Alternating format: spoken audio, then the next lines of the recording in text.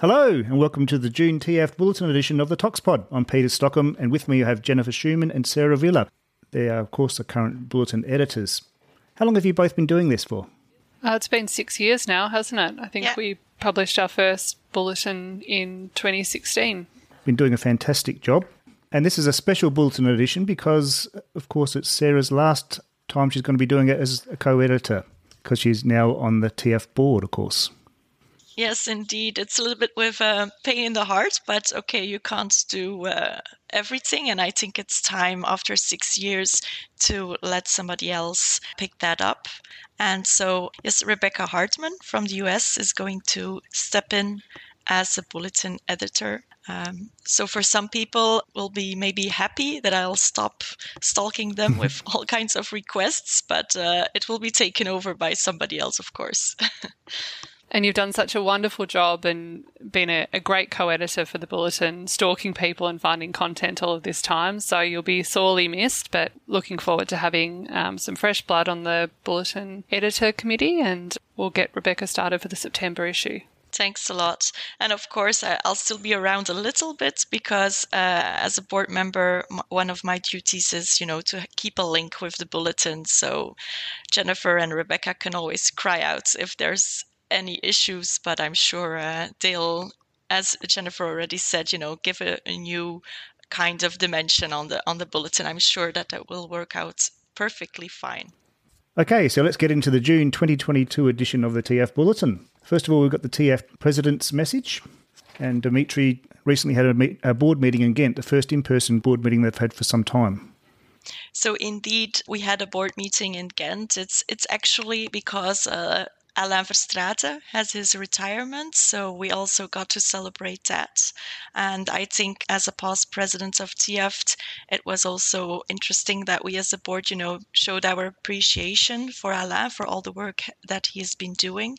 But of course, we took the opportunity in that occasion to meet each other and to have, a very charged business meeting, in the sense that, of course, after 2 years COVID, it was nice to meet each other. There were new board members, as myself too, and so we got acquainted with all the aspects of the TF board and what work should be done.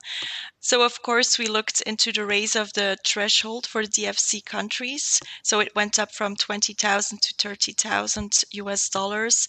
This meant that several countries will now also become developing countries, such as Argentina, Turkey, Greece, Bulgaria, Chile, Uruguay, and there are several others to come too. And then, of course, we have the Randy Basels Awards, which will be awarded to each TF member who has served as a lead author of a paper that looks into interpretation for the chats. So I think there are some interesting new things coming up for TF. Yeah, Randy Basselt was a founding member of a board, I think, that set up the Journal of Analytical Toxicology, so it's appropriate. Yeah, indeed. In regard to the TF fees going up a little bit, they've gone up $10 to $60 from next year. But remember, of course, TF's got quite a few more benefits. Get access to Journal of Analytical Tox. Of course, got their very own podcast, which is fantastic, and access to various other committees that are being formed. So $60 is still good value. And a TF Bulletin, don't forget about that. So it hasn't gone up for over 10 years, so... Yeah, of course. And as we say, the TF Bulletin, I think it's still nice to have the paper version, but it's not so cheap to get this printed and distributed worldwide. And, as everything, all prices are going up worldwide. So that's one of the considerations we had to make. I've always imagined the TF Bulletin editors sitting around with huge piles, about 1,000 bulletins behind them and sticking them in envelopes. And how do you actually do that? Is that all done by the printer? I think that's what used to happen. That's luckily done by the printer now. So they do that quite automatically, actually. And that's why it's so important, to keep your address updated, because it's actually a fully automated process in which they print the addresses on the envelopes. Okay, so let's get on to some articles. The first article we've got comes from Nigeria. That's right, from Uom Ise and Ebenezer Fatunla. This is a really interesting article. When I first saw the title, I thought it was suicide by sniper, as in with a gun, but it's actually Sniper, one of these local pesticides that's available in Nigeria, and it's quite commonly used as a method of suicide by poisoning. So this is one of the first in our series of case reports, which are going to be a new feature of the TF Bulletin in upcoming issues. Yes, we heard from several people that they were really interested in more case reports, so we're trying to set this up. So if anybody's hearing this and is thinking about an interesting case, please send it to the TF Bulletin. It is good to get a case report to see what's happening in other parts of the world. Quite a reasonably high suicide rate in Nigeria, and Sniper is actually dichlorvos, which has restricted access in lots of countries, but not so in this particular country and parts of Africa. So it's readily available and it's highly toxic, so it has been causing a lot of problems. And of course, you've got an article from Wayne Jones, and true to form, it's very comprehensive. Part 1 of 3, I believe. That's right. He's celebrating the 100th anniversary of the discovery of insulin. So he's provided a really comprehensive history of the discovery of insulin, and that's for the first article of this series in the June issue. And we'll have follow-up articles in the September and December issues talking about diabetes itself and as well as insulin as a murder weapon. So these will be some more really interesting articles coming from Wayne Jones. Yeah, I look forward to that. Diabetes, of course, is largely treatable today, but used to be a fatal disease. And people with type 1 diabetes had a very short life expectancy of less than 2 years. The only treatment available was to restrict their dietary intake so that they didn't produce too much glucose in the blood, which of course is very toxic to the body. One of the pictures there, the laboratory, looks exactly like the laboratory I spent my last year at university in. Looks exactly the same, which says a lot for the funding that was given to the organic chemistry department at Adelaide University. Was it 100 years ago? No, it's not because I'm very old. It's because the university, they actually did the laboratory up the year after I left it, apparently. Okay, moving on now, we've got an article about Edna, which both Jen and I have an association with. This is a great article that's come from you, Pete, and your colleagues in Western Australia, talking about the Emerging Drugs Network of Australia. So you're involved with the South Australian component, I'm involved with the Victorian component, and we've got a national approach to toxicosurveillance that's covered here.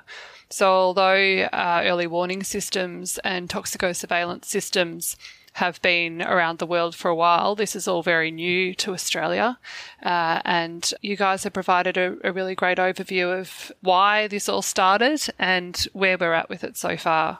Yeah, we're focusing on looking at emergency department intoxication patients and analysing the blood of those patients, not for clinical purposes, but purely for toxicosurveillance purposes. So it's about trying to team up forensic toxicologists with clinical toxicologists and sharing each other's expertise and getting some good results out. Exactly, and we've found some really weird and wonderful things as well that probably we wouldn't have even known were circulating around Australia because they haven't turned up in the forensic casework. So lots of novel synthetic drugs and a lot of drugs that people don't really know what they're getting, thinking that they're taking one thing and getting something else entirely. So it's really important in terms of the public health outcomes. It was a bit of a challenge trying to coordinate all the laboratories around Australia to try and have the same sort of analytical scope, but we've had to make some compromises, but we think we've got a model that might work. So we'll see how that goes over the next few years. So far, so good. And we have the mentor article for this edition. That's right. We have a mentor article from Neela Salmon for this issue, Oral Fluid Testing of Drug Drivers, my 25-year experience with an interesting but challenging alternative matrix. Yeah, so I think Neela really gives an overview of the start, actually, of her career with oral fluid testing in the Rosita European study. And then she goes on the current literature, but also how this was applied in the Belgian drugs and driving legislation. And it's a very nice overview of what research has been done and how you can use oral fluid in a very scientific way, to be very practical and just to screen as much drivers as you can for consumption of drugs. And of course, the Rosita projects are quite famous. Some of the founding research that was done on oral fluid drug testing at the roadside, I think. And of course, Alain Verstraete was involved in the start of that too, wasn't he? Yes, Alain Verstraete was her promoter during her PhD. So they really started up together, I believe, also with Pascal Kintz, who worked in this Rosita project. They looked into oral fluid and the pros and cons and how you can really apply it in a forensic toxicological setting. Okay, and then we have Alice Ameline talking about oral fluid concentrations of drugs of abuse.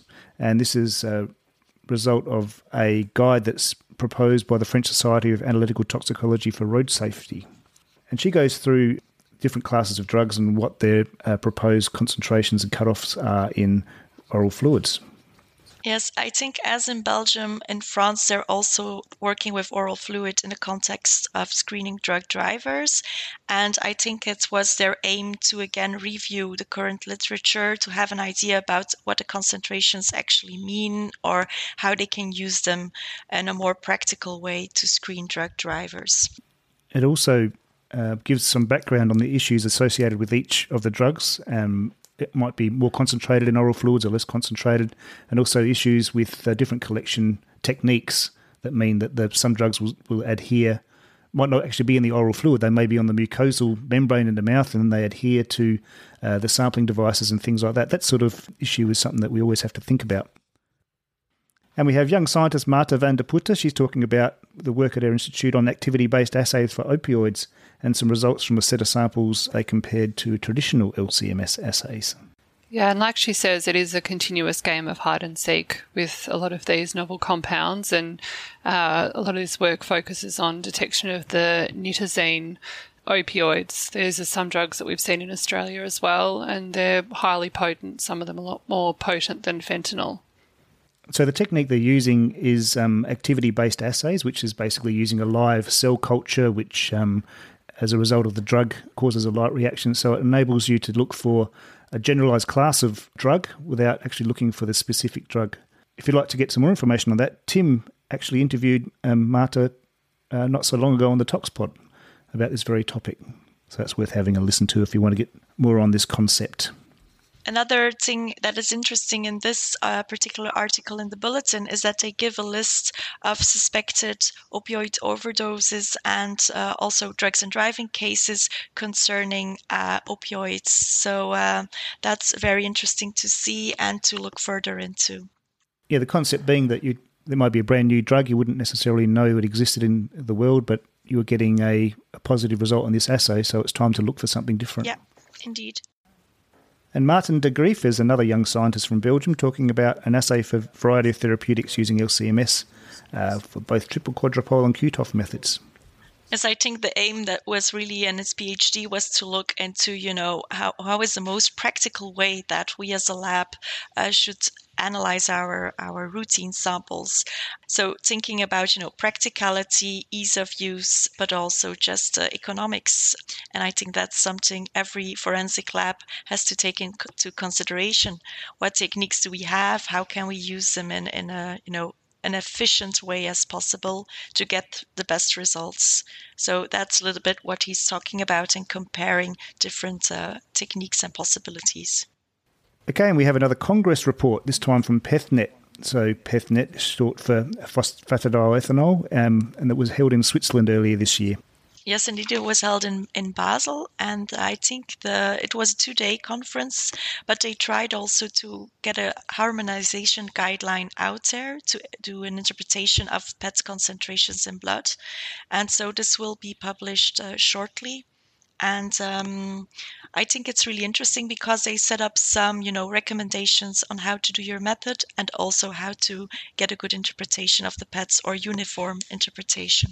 It sounds like it's going to be a really solid foundation for things moving forward. So phosphatidylethanol it's a biomarker for ethanol consumption, if you were wondering. Yes, and this consensus was really lacking because we had a lot of literature reports, but now more and more in the driver's license regranting, ethanol markers are requested.